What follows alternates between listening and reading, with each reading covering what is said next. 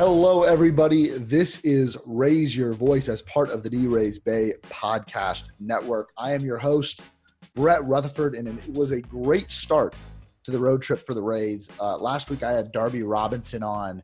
Him and I were both very skeptical or cautiously optimistic about the Rays going on this road trip after performing so well at home, taking 3 or 4 from the Yankees. And they followed it up with some more great baseball. Broke franchise records all across the board at Fenway Park with a 4-game sweep there. Then went to Toronto, actually scratched that, not Toronto, went to Buffalo to play the Blue Jays for a 3-game set, taking 2 of 3. And that series finale just wrapped up a few minutes ago. And so my guest and I are riding off the high of that last victory. And joining me today is the one and only, making his Raise Your Voice debut, Dominic Vega. Dominic, what's up, man? How's it going? Oh, feels good. Feels good recording these after a win. I know this is your debut, but I've recorded these after losses, and it's just not as fun. I love doing it after wins, and that Willy Adames go-ahead home run. Gotta love that. Especially after a doubleheader sweep. But, yeah, Willie getting us capping off the sweep. Love to see it. Yeah, doubleheader is like, one of these games they finished off from yesterday.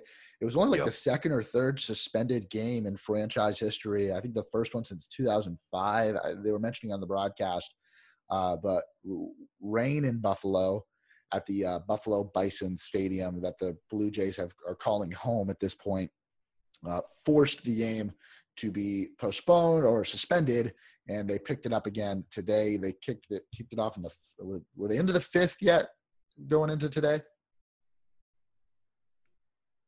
I do not remember. But top 4. It was top of 4. And then, so Yarbrough, you only get how many innings out of Yarbrough, and we're going to go, deeper dive into this series as we get later into the show. But they finished that one off. And then because it's still technically a doubleheader, they had to finish that game off. The second game was shortened to just 7 innings, even though it did go in 2 extras. But yeah, exciting. You guys have probably seen Dom's work, not only on draysbay.com, but also on Twitter. Dom is the GIF, the video, the graphics specialist for D-Rays Bay and the Twitter feed. Dom, I got to ask you before we start, do you pronounce it GIF or GIF?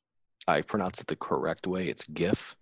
Oh, yeah, I know it's incorrect. I stick with GIF. It sounds better. And you know what? My show, my rules. So you can call it GIF. That's fair. But I'll keep calling it GIF. And obviously, you've done amazing work for the site and for the Twitter feed as well, Dom. And tons of roster news to go through. So I think we need to roll it through that before we get to the series and some of the top performances from this past week. But Darby and I mentioned it last week. Charlie Morton going on the 10-day IL. When that injury happened, when you saw Morton kind of wince after the throw, Kevin Cash and the trainers go out there to look at him and immediately decide to change pitchers. What was that initial feeling when you saw that, Dom? I was just like, please don't be a tear. More than anything, just don't be a tear. Especially at this point in Charlie Morton's career. Absolutely. I mean, that was the first thing that ran through my mind. It was just don't be a tear. And when the trainers come out and he's nodding his head no and just immediately coming out, it's just the first thing you're thinking of was the worst. Yeah, and bad news is he did go on the IL with some right shoulder inflammation. Good news is just recently threw a 20-pitch bullpen. So he's already back on the mound, which is I think a lot quicker than I think a lot of people, a lot of fans would have expected. And I don't think the Rays will be missing him for too long. Maybe get him ramped back up in the next couple of weeks. Still hurts, though, because of how short this season is. Like 8 or 9 weeks in the regular season. It just isn't a whole lot of time. And when you're missing, 2 weeks or 3 weeks worth of starts, that's a big chunk of the season, and that hurts. And the Rays pitching staff and the Rays depth has really been put to the test this week. Because of that, some smaller news, Sean Gilmartin and Kevin Smith, 2 players who were both designated for assignment last week. Both of them passed through waivers. The Rays were able to keep both of those guys. They've reported back to Port Charlotte after being DFA'd. Kevin Smith was the 3rd catcher on the roster, was not kept when the rosters were reduced. But the Rays, I think they're very happy to be able to keep him with the organization, at least for now. Ronaldo Hernandez, I don't know if this was mentioned on last week's show or not. I don't remember if this had been news yet. I think Darby and I talked about it a little bit. Was added to the taxi squad for the road trip. We have not seen him. I really doubt that he is going to make an appearance unless there is an injury. But good experience for Ronaldo Hernandez to get to travel with the team and be a part of the taxi squad. Andrew Kittredge, another pitcher injury. This one looks like he'll be out for the season with a UCL sprain. I haven't heard the infamous TJ word yet, but it looks like he is on the 60-day IL. If he spends a minimum of 60 days away from the team, I think that would give him a couple days. At this point, I don't know. I think he'd be out for the year, maybe the postseason. But Andrew Kittredge's season probably over. Dom, from Kittredge, I think we got to see, pretty much all he is. He's not great, but he can eat multiple innings out of the bullpen. How much are the Rays going to miss a guy like that for the rest of the season? I would say a lot, but because Gil Martin got to go through waivers and we got to keep him, I think that helps a lot. Yeah, definitely. And also the kind of, not the revelation, he hasn't been great, but Ryan Thompson, he's shown that he can pitch multiple innings out of the bullpen. I know he struggled in a couple outings, but you go back to that outing on opening day, looked really good. He pitched 2 innings of work in that one. So again, the Rays are set up for these types of injuries. You obviously hate to see it. Kittredge is a guy I liked. The fastball and the slider play really nicely when they're on. And sounds like his season is over, which is unfortunate. Going back to the good news, I guess that's what we're doing here. We're going bad news, good news, bad news, good news. Middle infield prospect Xavier Edwards also added to the 60-man player pool. He is in Port Charlotte. He was acquired back, if you remember, in the Tommy Pham trade this offseason, and probably the quickest nickname ever given to a player in franchise history. We're not going to talk about it on the show, but if you're unclear as to what I'm alluding to, just go back and listen to Blake Snell's reaction to that trade on his Twitch channel. Funny stuff there. But Xavier Edwards, a guy that I was really excited to see in the Rays minor league system this year with COVID and with the minor league season being shut down. We were unable to do so, but he may – again, another guy that I doubt will make it to the big league roster, but we may get more info, on him, maybe a couple stories on him out of that Port Charlotte site. When he was in the San Diego system last year at the Class A and the High A levels, really good middle infielder, slash line of 322, 375, 396, picked up 34 stolen bases, and doesn't strike out a whole lot either. 561 plate appearances in the minor leagues last year, only 54 strikeouts, also drew 44 walks. This is a guy that can play second base or shortstop, is going to get on base, is going to snag a few stolen bases for you too. So some good news there. Back to the bad news. Jose Alvarado, 10-day IL, left shoulder inflammation. That happened on August 15th. A guy that dealt with a lot last year. Had some personal issues. He had to go back to Venezuela for a bit. Dealt with some injuries, wasn't always great when he was on the mound. This year, started to see some good signs. Also had a couple bad outings as well, but goes back on the IL with left shoulder inflammation. Dom, should Rays fans be worried about Jose Alvarado's career trajectory moving forward after what's kind of transpired these last few years? Not yet. Now, he was much better this season. And I mean, I think it was opening day or second game of the season. He did not. He looked just like last season's form, where no command, spiking curveballs. But as the season's gone, we're only talking about 3 weeks, but he is quickly started to look like the Alvarado that was going viral and had command to an extent, but the reliable Alvarado. Now, the only thing is, obviously, we're trying to limit workloads, and even though Alvarado didn't see that much time, still got hurt. That's just, to me, the short season with the slow windup, things like that are bound to happen. Yeah, it is, and it sucks because, if and when the Rays do get him back, what's his workload going to be moving forward? And then, like we've been saying, it's a constant storyline. We're going to blink and the season's going to be over. It's already the middle of August. The season, the regular season, is still ending at the same date. So You hate to see it for Jose Alvarado. This season, for a lot of players, you're going to kind of draw it up as a wash. You hope that going into 2021, the Rays can get all these guys, but especially Jose Alvarado, completely healthy. Because for a while, he was kind of considered the closer of the future. And I know the Rays don't always name a closer. They hardly ever do.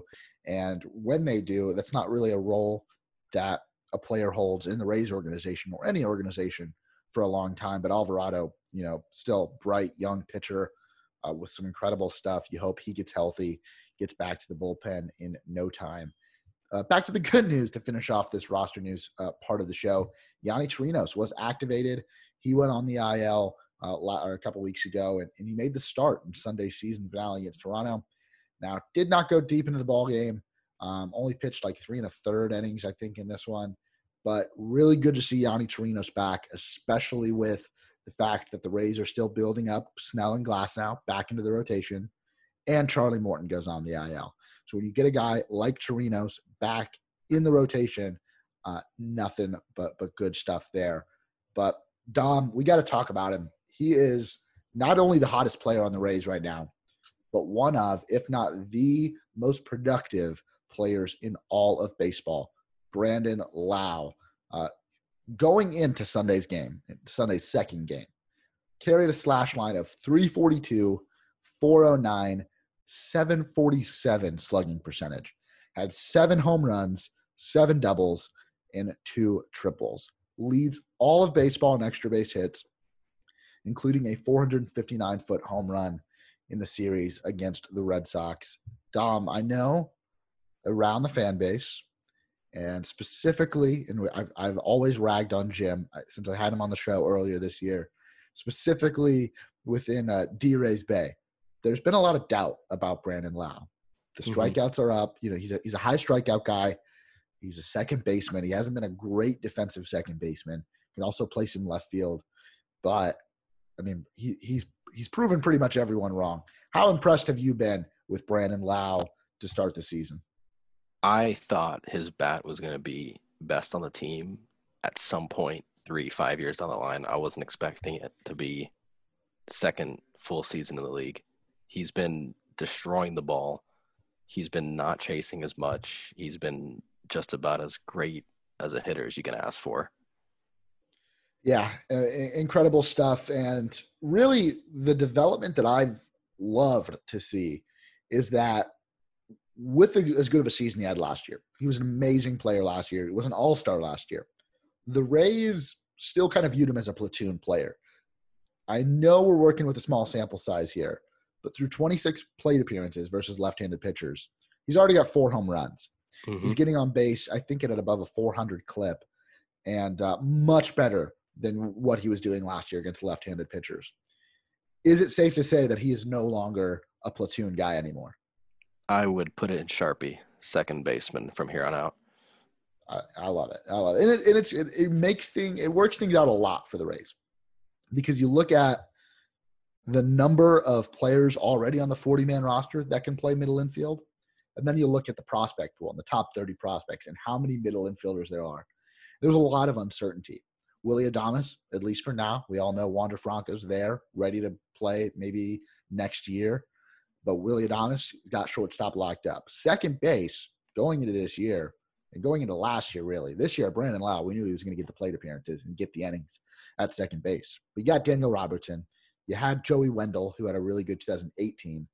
You had Michael Brasso, who, another guy that's really kind of, quieting down the haters and having a really good start to 2020 and showing why the Rays value him.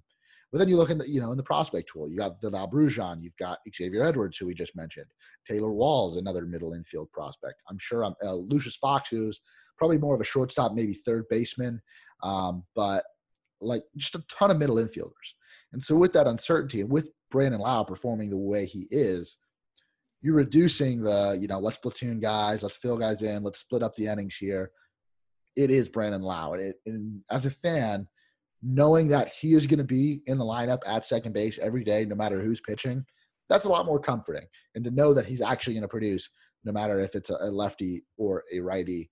But Dom, talk to me a little bit more about some of Lau's numbers this season and why fans should be excited that he is not only one of the best players on this team, but across the American League and in Major League Baseball.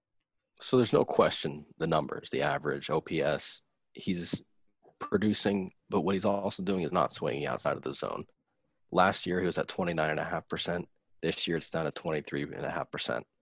He's not swinging as much in general, but specifically on out of the zone. Siri activated. Specifically. That happens to me all the time when I'm recording. He's gotten that down about 7%. He's also making contact a lot more on specifically in the zone, up from 37% up to 43%. He's just become a much more disciplined player in what's basically an off season. Yeah. And I mentioned it earlier, or I don't know if I mentioned it on while we were recording. It might've been on Slack earlier, but the Rays, I had just noticed from like an observational standpoint, they're taking more pitches. They're working deeper into counts, and they're drawing a lot more walks. And JT Morgan, because that's what he does, backed me up. We're showing all the walk rate numbers. Brandon Lowe, in terms of walk rate, and that's not necessarily all that plate discipline is, was actually the one that like his walk rate hadn't changed that much. But looking across the Rays team, they have done a much better job at working deeper into counts. And I think that's, credit to the guys they brought in, Jose Martinez and Yoshi Tsutsugo, who have been kind of the leaders of that movement of taking pitches. Yoshi, I think, had a 15% plus walk rate in Japan, and he's got similar numbers here in the States so far in 2020. He's at 14. Yandy Diaz, 14%. That's pretty good stuff there. Yandy Diaz, who is his batting average, if you look at the batting average, isn't having a great season. You look at the on-base percentage, he is still producing. Now, we'd like to see the power numbers go up. We'd like to see the launch angle get back to a similar spot as it was last year when the Rays, quote-unquote, unlocked Yandy Diaz after acquiring him from the Cleveland Indians. But really good stuff all around from the Rays. More into Brandon Lowe. 95th percentile in barrel percentage. 93rd percentile in expected slugging percentage. 97th percentile in WOBA. And leads the American League in F4. So that's Fangraphs wins above replacement calculation. Amazing stuff to see from Brandon Lowe. And he is right now one of the best second basemen. If you look past just this season's numbers, because we're still dealing with a small sample size, even at the end of this season, it's going to be a small sample size. Could be one of the best second basemen in the American League for years to come, if not the best second baseman.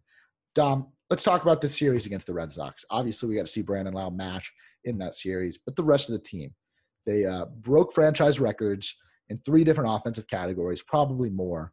42 runs scored, 59 hits, 24 extra base hits. Was this the Rays offense and the Rays lineup clicking, or was it really showing us how bad the Red Sox pitching staff is this year?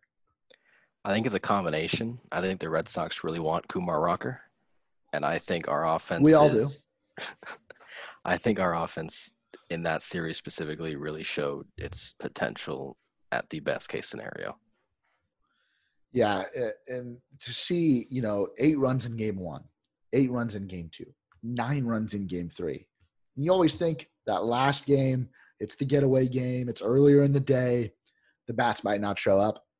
They scored 17 runs in the series finale. They won that one 17-8, and including Hunter Renfroe and Mike Zunino, who hit 2 massive home runs at Fenway Park that, according to Statcast, never happened.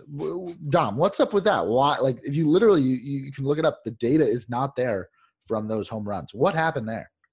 Well, if you look on Twitter, our guy Brett Phillips said that he can't prove it, but he says both went 550 feet. Who are we to argue against him? I trust Brett. He's a doctor, or he's trying, becoming a doctor. You have to trust him. Yep. It is weird, and maybe it's because they were hit so incredibly far and they left the ballpark. But the fact that we're still days, we're not getting the data for those home runs. And the Renfroe one and probably the Zeno one too, those might have been the 2 furthest hit home runs for the season for the Rays. And we'll never know for sure. So, like you said, we'll have to take Brett's word for it. And if they were approaching that 500-foot number, I know the Red Sox are very protective about that Ted Williams 502-foot home run legend that he hit at Fenway Park. I don't know. They might be trying to protect that quote-unquote record there. Absolutely. Yeah, the Red Sox pitching staff, though. Well, let's talk about that, because the Rays offense was obviously clicking, and offensive numbers around baseball have gone up. Sounds like the pitchers had a bit of an advantage at the start of the season. The batters are finally coming around, and this is a league-wide thing. Not the way the Rays did it. I mean, the Rays were above and beyond producing above a league average level this past week. But you look at their pitching staff. They trade David Price, which is a fault of their own. He did have a massive contract. He gets traded to the Dodgers. Chris Sale goes down with he needs Tommy John surgery this year, so he's gone. And Eduardo Rodriguez, after testing positive for COVID-19, is diagnosed with myocarditis. And so he is out for the year. Obviously those last two very unfortunate situations. But the Red Sox really lost their top three starters there. They're forced to use Nate Eovaldi, who love the guy for his few outings with the Rays back in 2018, but not really who you want as your opening day starter. And it hasn't been great with the Red Sox since that World Series run back in 2018. So he's your opening day starter. You're using guys like Ryan Weber as a starting pitcher, and not working out real well for the Red Sox. And they, like you said, might be gunning for Kumar Rocker, and they are watching them. In 2018, were one of the best teams I'd ever seen. I saw them live like 3 or 4 times that year against the Rays. And I also saw them at a game at Kauffman against the Royals.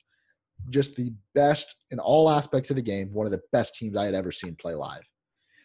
2 years removed from that, and they might be the worst team in baseball. Dom, what's your overall opinion on the Red Sox this year? I mean, just going back to their rotation, you've got Martin Perez as basically their number 2, and as a number 5, maybe not a terrible signing, but that's just not helping your cause when you're having him that high in the rotation. But just as a team, they have what I would consider to be an acceptable offense. You still have JD Martinez, you still have Xander Bogaerts, you have Devers. Those aren't terrible players, but as a unit, they're just not hitting. They're absolutely not pitching.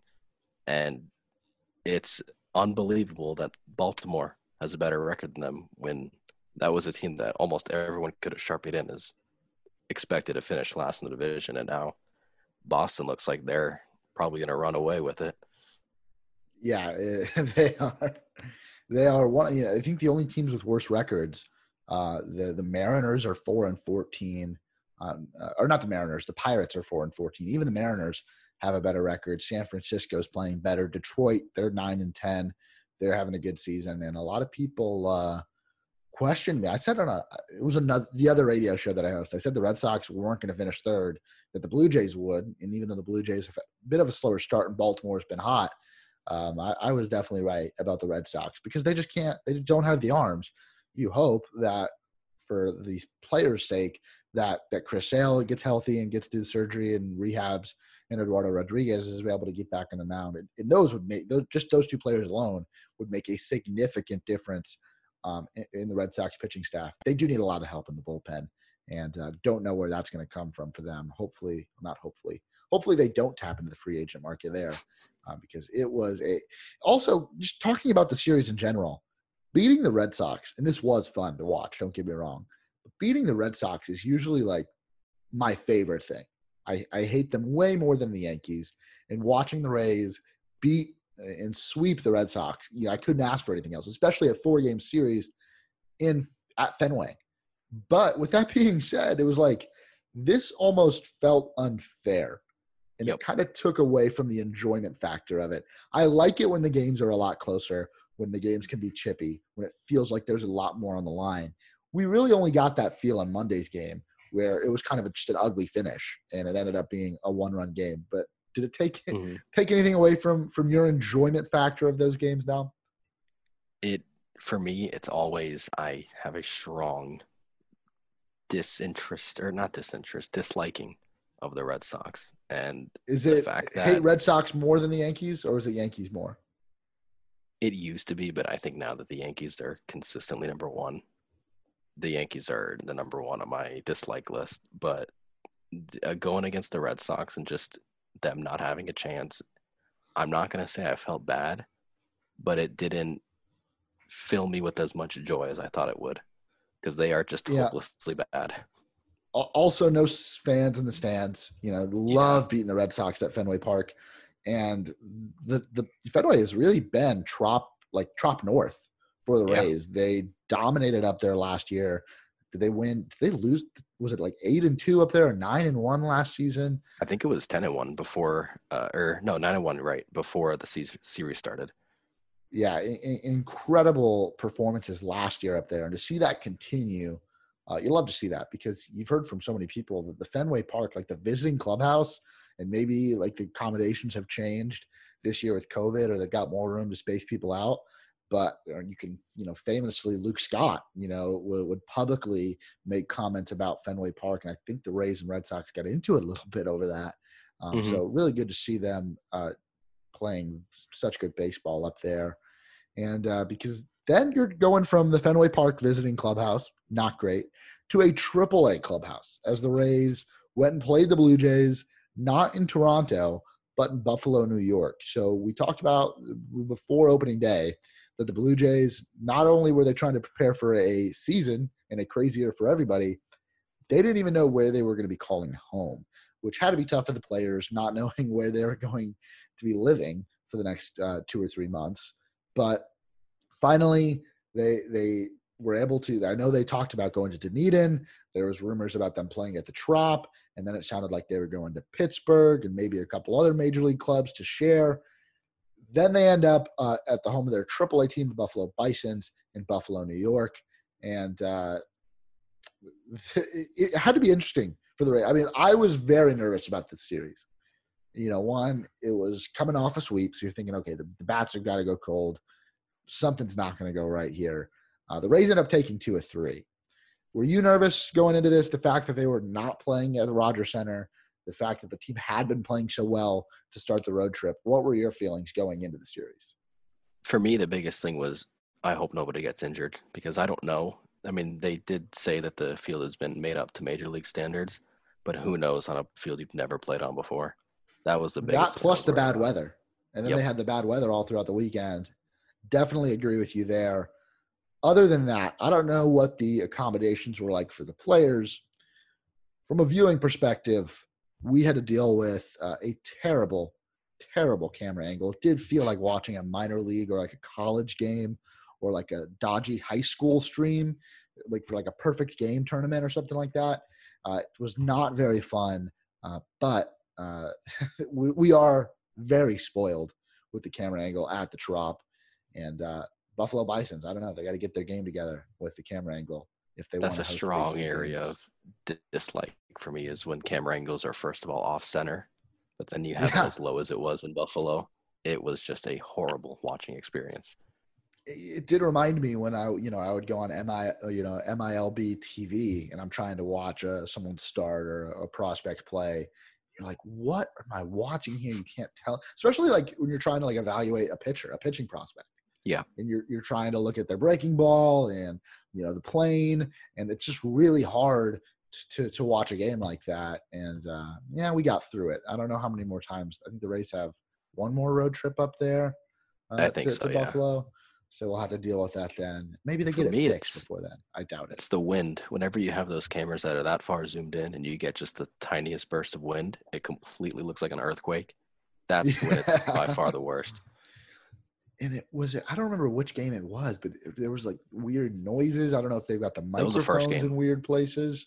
Game 1, it was hard to watch. Like I thought about just like Yeah. putting something else on in the background and watching the game on mute, or maybe switching to the radio broadcast if that would help. But you know what? We got through it. These are our first world problems, especially when the Rays were playing good baseball. Game 1 wasn't great, though. They dropped that one 12-4. Still got to see a Brandon Lau home run. He drove in himself plus Austin Meadows. But then the pitching really fell apart. And really starting to see what the pitching staff's going through with all these injuries. You got another appearance from one of our better relievers, Mike Brasso, who's got like a career 4.5 ERA, or he did going into that game. He might have gave up a couple runs. Actually, he struck out a batter. That was his first big league strikeout. Yeah, actually, I'm reading it now. But Dom, you wrote the recap for this on draysbay.com. So, what was if you could, go over that game or recap that game in just a few sentences, what was your overall thoughts? It was just one of those games where nobody had a good day that day. I mean, Richards, he tried his best. I mean, 3 runs, that's fine. I'll take that from your number 6 guy covering for your ace. Then the guys who came out of the bullpen, just nobody except Michael Brasso had a good outing. And that tells you a lot when your backup second baseman striking out more guys than the bulk of your innings for that game. So it was just a game where I wasn't frustrated at all. It just, you could tell everyone was off that day. And that was to be expected. But when that game happened, at that point, instant thought is like, we're getting swept. This is not going to go well. The Blue Jays got a good lineup. They've got a lot of talent on their team, and was not feeling good. Fortunately, for my sake and for the Rays' sake, they turned things around. You have Saturday's game, which turned into Sunday's game 1, was a weird one. You get Ryan Yarbrough pitching there, and again, to start, looked really good. Unfortunately for, again, the Rays pitching staff, his outing was cut short. Nothing in his control. The game just got rained out. So he can't go, obviously, on Sunday. You've got to make up those innings because it was still going to be a 9-inning game with someone else. You do get an extra man for the doubleheader. But with a team that's already dealing with injuries and already pulling from depth, losing the rest of that Yarbrough start, which might have been 2, 3, 4 more innings, how does that hurt? How badly does that hurt the Rays? It hurts because they went 9 innings. If they would have made it a 7-inning game and made today a doubleheader, I think there would have been absolutely no worry about it. But the fact that they said, no, play 9 innings, then play 7 innings game 2, that made you use a lot more guys than you probably plan to use. I think it makes sense, though, to finish off the 9 innings. You started that game under the assumption that it was a 9-inning game. It's not like it was supposed to be a 7-inning game. It was supposed to be 9 innings. It makes sense, but it definitely hurt the pitching staff. The Rays go on to win that one 3-2. Austin Meadows picked up a home run off of Anderson from the Blue Jays. And, it was it's hard to talk about this game and the fact that it happened over 2 days. But Brandon Lau, 3 for 5. Yandy Diaz, 2 for 4. Like I said, he is getting on base at a really high clip. Did he draw? Yeah, he drew a walk in that game as well. I want to pull up his numbers really quickly. In 2020, slash line of 301, 433. And then it's not showing me a slugging percentage right here, but it is 329. So, yeah, obviously the extra bases, only 2 doubles, no home runs for Yandy Diaz. So that OPS is just sitting at 762. But the fact that it's at 762 with just a 329 slugging percentage just shows you how much he's getting on base. He's already drawn 17 walks, or 18 walks, including 1 intentional walk, and struck out just 11 times. Love what I'm seeing out of Yandy Diaz. Just need to see him. Is it a launch angle thing, Dom, with Yandy? It's launch angle. It's batted ball direction. His bat just right now seems out of sorts. But like you said, he's drawing walks, and even though he may not be hitting everything, at least he's getting on base. Yeah, and you hope that maybe that works out, because that was always kind of the problem with Yandy Diaz when the Rays acquired him. And the fact that was part of the reason why a lot of Rays fans were very confused by the Jake Bauers trade. So you got this guy, yeah, he's ripped, but he doesn't really hit home runs. I think he had 1 or 2 career home runs in Cleveland. I think 2. How does he fit in? And then the Rays, he hits 14 last season, and he only played 2/3 of the season, if that, with some of the injuries he dealt with. Comes off the IL just before the end of the regular season, and then hits in the leadoff spot in the wild card game and smacks 2 home runs in that game. So love Yandy Diaz. Would love to see him get some of that power back. And I do not think Rays fans should panic. We're going to talk about some of the other performances from the Rays from this past week and then look ahead to the series against the New York Yankees. But first, we're going to hear it from our sponsors. And we're back talking more about some of the top Rays performances from this past week and the start of this road trip as they head into the last leg of the road trip at Yankee Stadium against the Yankees.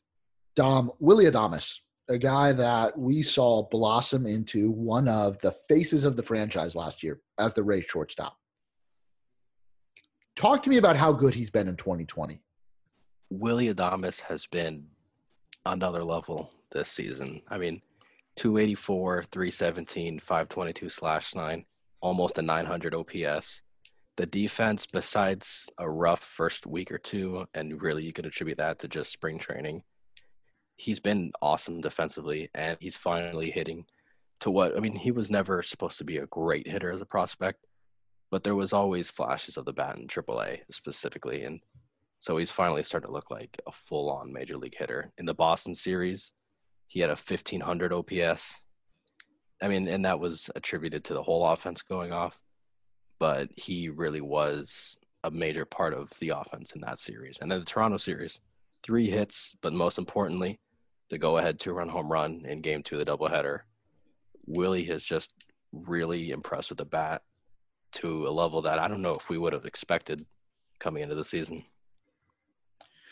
Yeah, you look at some of his numbers, 4th out of all shortstops in baseball in WRC+. That's sitting at 150. He's only got 68 plate appearances on the season, but really good stuff. OPS a hair under 900. I said he's 4th in all of baseball, 2nd in the American League, just behind Bo Bichette, who just went on the IL, and obviously we don't want to see that. But, out of active American League shortstops, Willy Adames has been the best hitter out of all of them.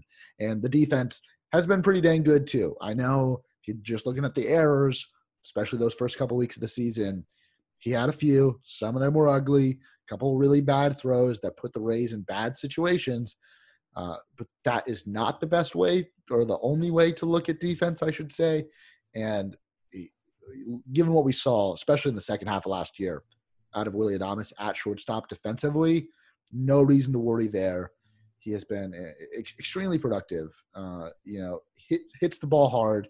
And today, we got to talk about it. Gives the Rays the lead late in the game.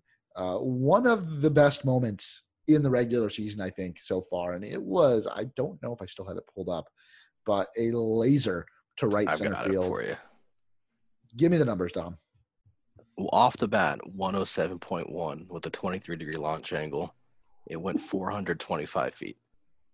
Yeah. Ooh, love that. In those home runs to not all the way opposite field, but right center for a righty and left center for a lefty. And we've seen Yoshi hit him to left center a couple times with his couple home runs.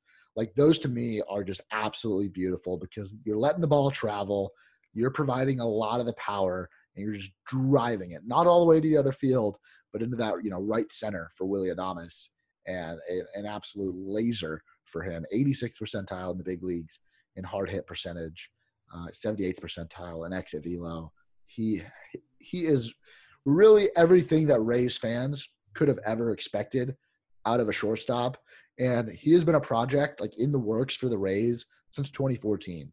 Just can't forget that he was acquired in the David Price trade, and to watch him and wait for him because he was 18 years old when he showed up in the Rays organization, and to watch him grow into becoming one of the best shortstops in the American League has been really exciting. And we keep talking about Wander Franco, who's still there, kind of waiting in the wings. But Willy Adames, he's setting himself up to, it's well, you're going to have to move him over to third base or over to second base because I am not moving from shortstop. And that has been exciting. Another guy who has had a ton of doubters within the fan base, Michael Brasso, an undrafted free agent out of Oakland University, was a killer for the Durham Bulls the last couple of years, and gets his cup of coffee in the big leagues, and then more is Michael Brasso. Dom, talk to me about Brasso, how he's forced the Rays' hand, because I really didn't think he was going to get innings. I know there are a lot of other people at D-Rays Bay that didn't think he was going to see the light of day on the active roster. how has he forced himself into the Rays' plans?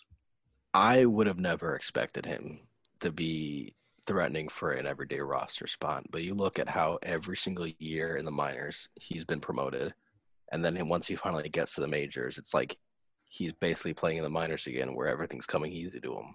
This year, with a 367 average, 424 on base, and 767 slugging, 1200 OPS, he is just hitting the ball every time the pitch is thrown to him, and he's walking as well. Not necessarily at the highest rate, but 7%.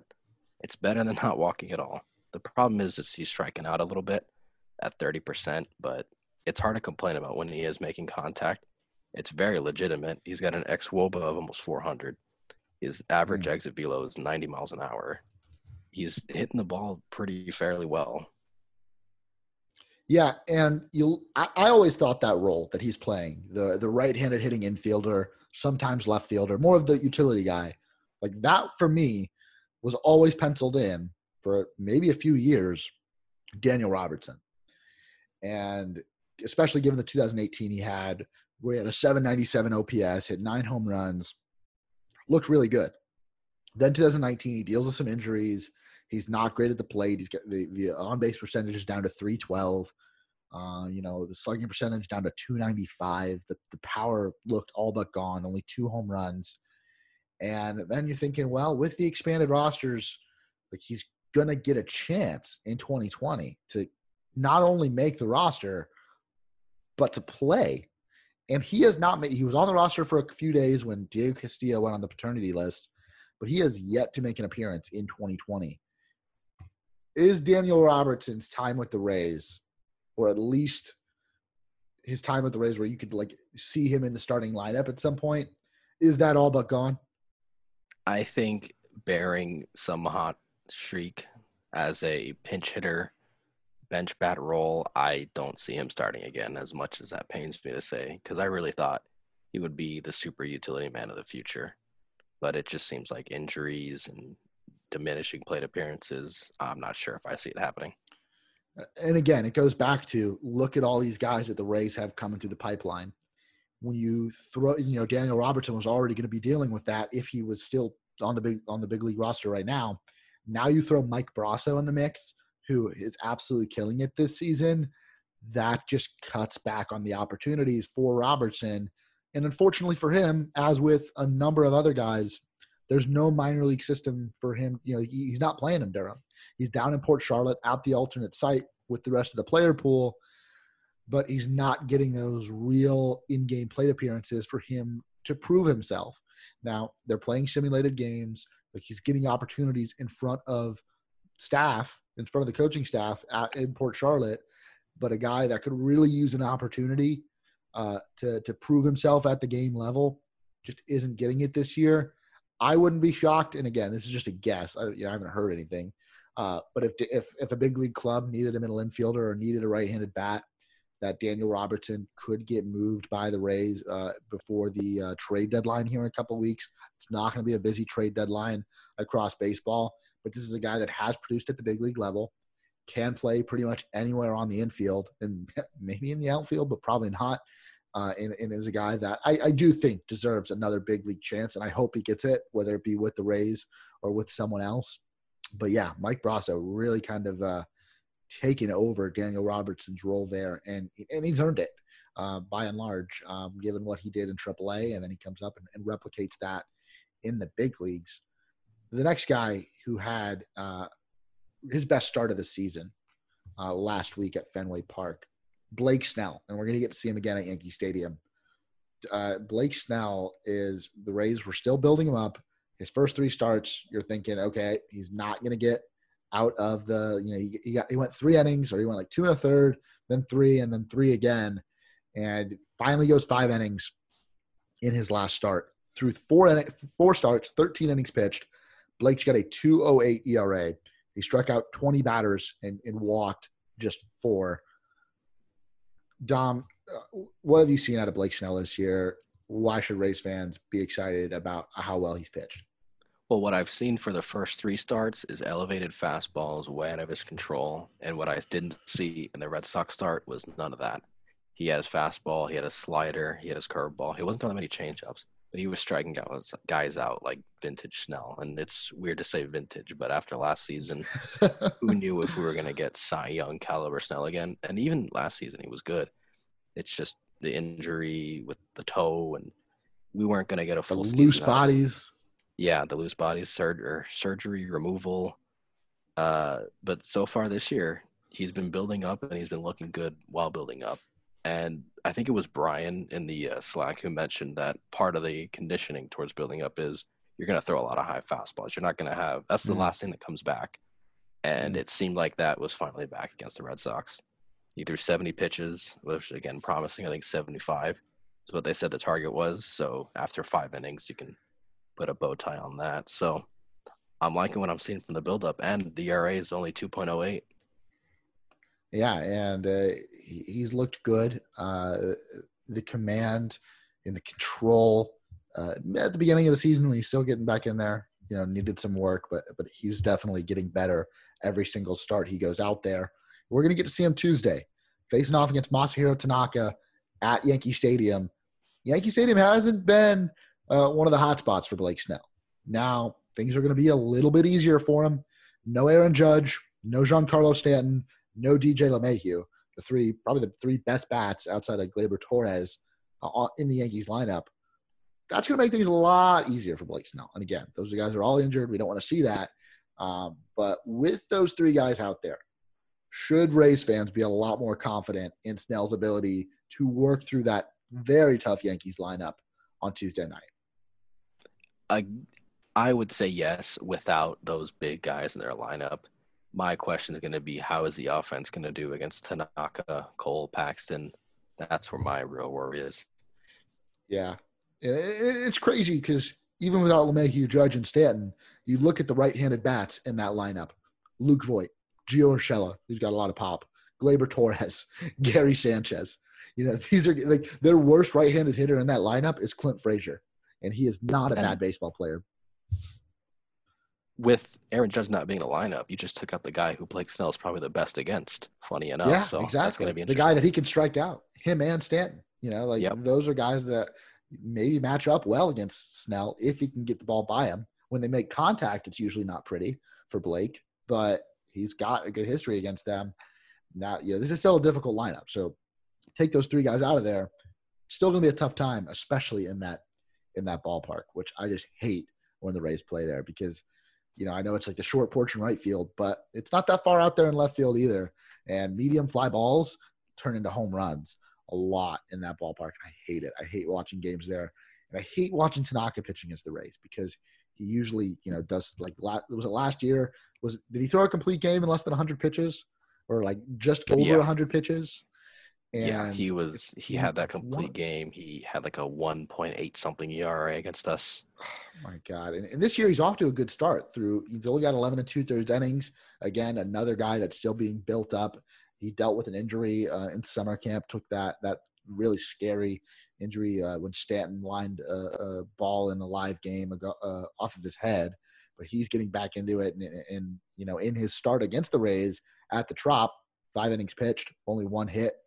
No earned runs, 5 strikeouts, no walks. So, again, worried about how the offense will fare in that game. I would expect it now that both guys are closer to being fully built up to be a very low-scoring affair, even at Yankee Stadium, and I know that's hard to say with the way that both of these offenses have been performing. Let's look at Wednesday night's game. 2 former Pirates pitchers, Garrett Cole and Tyler Glasnow, who have both seen greener pastures in other locations. Garrett Cole, obviously, in Houston, really turned his career – he was a really good pitcher in Pittsburgh, don't get me wrong, but he became one of the best pitchers in baseball as a member of the Houston Astros, obviously signs a massive contract with the New York Yankees, and he'll be facing off against Tyler Glasnow. Do you think the Rays have a chance here? I do. With how much we've seen Cole lately, and I would consider the ALDS to be lately, I think this is our best chance to finally have a big game against him. I think we put up 1 run against him, 1 or 2 in the last inning of his outing, the last time we faced him. Mm-hmm. I think we chased him in the 5th. He didn't get out of the 5th. Right. Yeah, I think so too. He did strike out 10 and only walked 1 in that game. I know that they did get. I don't remember who hit the home run. It might have been Lau again. I know we talked about this earlier, but yeah, Garrett Cole, scary. Tyler Glasnow, gonna need a good start from him because I don't know how many opportunities the Rays are gonna have to get on the board. It's been, in terms of ERA, over 15 and a third innings. He's got a 7.04 ERA. He's given up 12 runs. But I don't think Rays fans need to worry. He struck out 27 batters in those 15 and a third innings. Tyler Glasnow is going to figure it out. He needs to get the walks down a little bit, not give away free passes in that stadium because you can give away a solo home run, but if you start giving away 2-3 run home runs in that ballpark when you're facing off against Garrett Cole, it's not going to be pretty. The next guy that the Rays are going to be facing on Thursday, we don't know who's going to be pitching for the Rays. We think it might be Trevor Richards' day or a mixture of Richards, and maybe you see Sledgers or Ryan Thompson or a number of guys. But James Paxton, who has not had a good 2020 season, but another guy who, until the Rays got a big hit off of him late, Brandon Lau and Mike Brasso each hit home runs off of him, did very, very well against the Rays, struck out, I think it was 11 batters, walked just 1 at Tropicana Field. The Rays went on to win that game, and they chased him in the 7th with 2 home runs. But James Paxton, a guy that, he's a left-handed pitcher. The Rays offense isn't as good against lefties. Like, to be honest with you, Dom, I can be somewhat optimistic about Tuesday's game with Snell on the mound after what he did last week. But you look at the 3 pitchers that the Rays are going to face, probably worst case scenario. Absolutely. I would say out of all the randomizers you could have put, the MLB decided, or the Yankees decided to spit out the worst possible matchups for us. But with the way we chase Cole and Paxton out of the games, I still have some optimism. Tanaka, I'm not sure, because the way he's pitched against us last season, no matter how good or bad he is doing against other teams, it seems like he's automatic against us. So we'll see. I mean, Paxton last season, I remember he had the issues with the first inning, so that could be a point of emphasis for the Rays. Chase him in the first inning, or like the last inning, chase him out of the game. So we'll see with that one. But we've got guys like Renfroe, Martinez, Margot, lefty specialists, you could say. So that should be an interesting matchup, that third game. Margot, also a guy that is super hot. And we didn't really talk about him that much, but I said in the Slack, and I put it on Twitter, I had to brag about myself.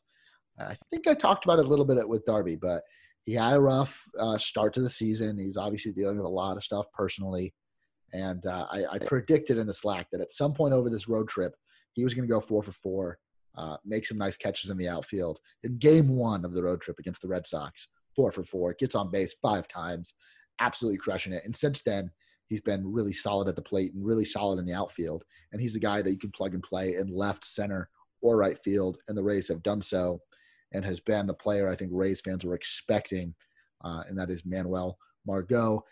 Looking at the road trip as a whole, the fact that you swept Boston 4 from 4, then you take 2 out of 3 from Toronto, so you're now 6-1 on the road trip.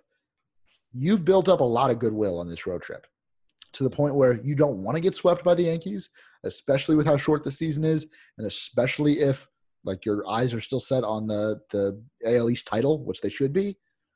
You could lose this series and really even get swept in this series and still call this a successful road trip with the fact that you took both of the series in the first part of the road trip. So, Dom, would you be satisfied taking just 1 from this series? You don't want to get swept. We don't want to get swept, but satisfied? No. Understand it? Yes. If you take 1, you go 7-3 on the road trip. And like, if you went going into this road trip and I said 7-3, the Rays, would you take that? 10 times out of 10, you have to. So the fact that they're going into this series with that leeway, even though not so much because the Yankees are still leading the division, it is comforting to say the least. Before you come home, and I already took the schedule off my you just computer. Don't want to get passed by Baltimore, which is something I never thought I'd say. Right. And they just keep winning for some reason. Like, I know it's like they'll probably fall out of it late. The pitching is just not going to be able to hold up for them. But they've got a good lineup. much like the Red Sox, but they're pitching at this point better than the Red Sox. So Rays are going to be finishing up this 3-game series, finishing up this road trip before coming home. You get Toronto and Baltimore again. If it feels like you're playing these guys a lot, it's because it is. It's because we are. You're playing everyone in the AL East for like 10 games each, and only other teams are in the NL East. So weird schedule, but it's a weird season. Dom, thank you so much for hopping on, making your debut. You are welcome on anytime. We've been trying to get you on the show probably, as long as this show's been on D-Race Bay. So glad you could make it on. And tell everyone where they can find you on Twitter. Twitter.com/DomHunt18, DOMHUNT18. You'll be looking for a green McLaren as the profile picture. Yes. Love it. Love it. Obviously, you've definitely seen, if you follow D-Race Bay on Twitter, some of Dom's work in the video world and the GIF world. Yes, Dom, I'm going to keep saying it. And some of the great graphics he's been putting out as well, especially for the Greatest Rays Player bracket that the Hit Show is doing. You've been putting together those bracket graphics, right? Yeah. And we are coming to a close there. Evan Longoria, G-Man Choi in the final round. That's been fun to follow, even though we're past like the March bracket on social media, like madness that it really is March Madness. But yeah, once again, thank you, Dom, for hopping on the show today. That is going to do it for this week's Raise Your Voice. If you subscribe to this podcast feed, you'll get new episodes of this show and the Hit Show downloaded directly to your device. If your platform allows it, rating and reviewing our feed is the best way to keep spreading what we do to more and more Rays fans. Don't forget to keep checking out the great work and the great coverage of the 2020 season on dracebay.com, game recaps, game day threads, a ton of other analysis on the Rays and what they've been doing so far this year. Thank you guys for listening, and I'll talk to you next week. Hey guys, you're probably wondering why you're not hearing the outro music for this week's episode of Raise Your Voice quite yet. And that's because we've got a little extra tidbit for you here. Dom and I, as we went through the episode, we took a break there in the middle to do the ad and then to jump into the next part of the show. We got into a really great conversation about Brandon Lowe and Blake Snell. Not only their performances the last few years, but also their contract extensions, which both came right before the 2019 season, and why the Rays made those decisions and why they're going to be beneficial for the Rays moving forward. And we were just kind of chit-chatting, and then all of a sudden I'm like, this should be on the podcast. This is really good insight. I think you guys are going to enjoy it. So I'm just going to go ahead and play that now, and then we'll be out of here for the week.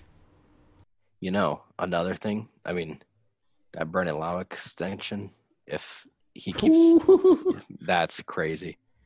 That's looking good. That was like a big shocker. It didn't shock me that they did it. Like after it happened, I'm like, yeah, that kind of makes sense. Like when the Rays like a guy, like they do not care about public opinion. Like they're going to do it. But I just wasn't expecting it. It caught me off guard. I wasn't expecting you exactly. Like I have no qualms with it being Lowe or anything. It's just like, okay, that's surprising. And I remember that morning listening to WDAE, and they were just ripping into the Rays for that. And I was steaming in the car. I was like, because they were like, why would you pick someone like random like Lowe and not Blake Snell, who's your ace? Or Thomas. Anyone who's like even keenly interested in the prospect pool is like, this kid's going to be able to hit. It's a worthwhile investment. Even if he hits, I don't know, even if he hits like Vlad Jr. is now, like, I would still be happy with that contract in that term. Yeah. And then the Snell extension came like a few days after, it's like, yeah, that's what they were obviously at that point working on something with Snell. I was always convinced that the Rays were going to offer Snell an extension and he wasn't going to take it. No, I agree. I thought the same thing. And so when people during that offseason, during that spring training, when everyone was really upset about, like after he got initially his contract was just renewed at league minimum or like, yeah, I think he got a $15K increase. It's like people were up in arms. I'm like, I think the Rays would love to extend him, but he's either going to say like, okay, this is how much I need, and it was going to be a crazy high number, or I'm just not going to extend. And like really, it bought out all the RBers plus one for Snell. Mm-hmm. So it's like if Snell keeps the same trajectory and he's going to hit free agency at a point where he's going to be like way out of the Rays price range and the Rays are going to be forced to trade him, like that adds like one more year to when they would have traded him. And even if we're trading him 1 year prior to free agency, you're trading, let's assume he's a 3 ERA guy with high strikeout numbers. You're trading that at $10 million instead of whatever astronomical number we would have gotten in arbitration. Yeah, like you're gonna get a lot. Like that's a super team friendly deal, especially if you're a team that's like maybe inching close to the luxury tax, wants to get someone in at, he's making 12.5 in 2022 and 16 in 2023. With the luxury tax going to be going up, like for a team that's competing for a World Series at that point, and hopefully it's still the Rays, and hopefully they can keep extending him. But if that's not the case, and you get 2 more seasons out of him, or 2.5 or 3 more seasons, like you could get a lot. You get a huge haul for him again if he like keeps like producing at the same rate. Fingers crossed the Pirates are still in the market for a starter. Yeah, who else you got, Pittsburgh? Send them our way. I just feel like if they see a call, they're just gonna be like, no. Yeah, absolutely. Another thing with Lau is that was after his rookie like cup of coffee, no pun intended, where he was just awesome. And then it's like, okay, if everything that came off the bat was legitimate, so why wouldn't Rays at least take that waiver and sign him? He was just 1 plate appearance from losing his rookie eligibility because he was technically a rookie last year. Yep.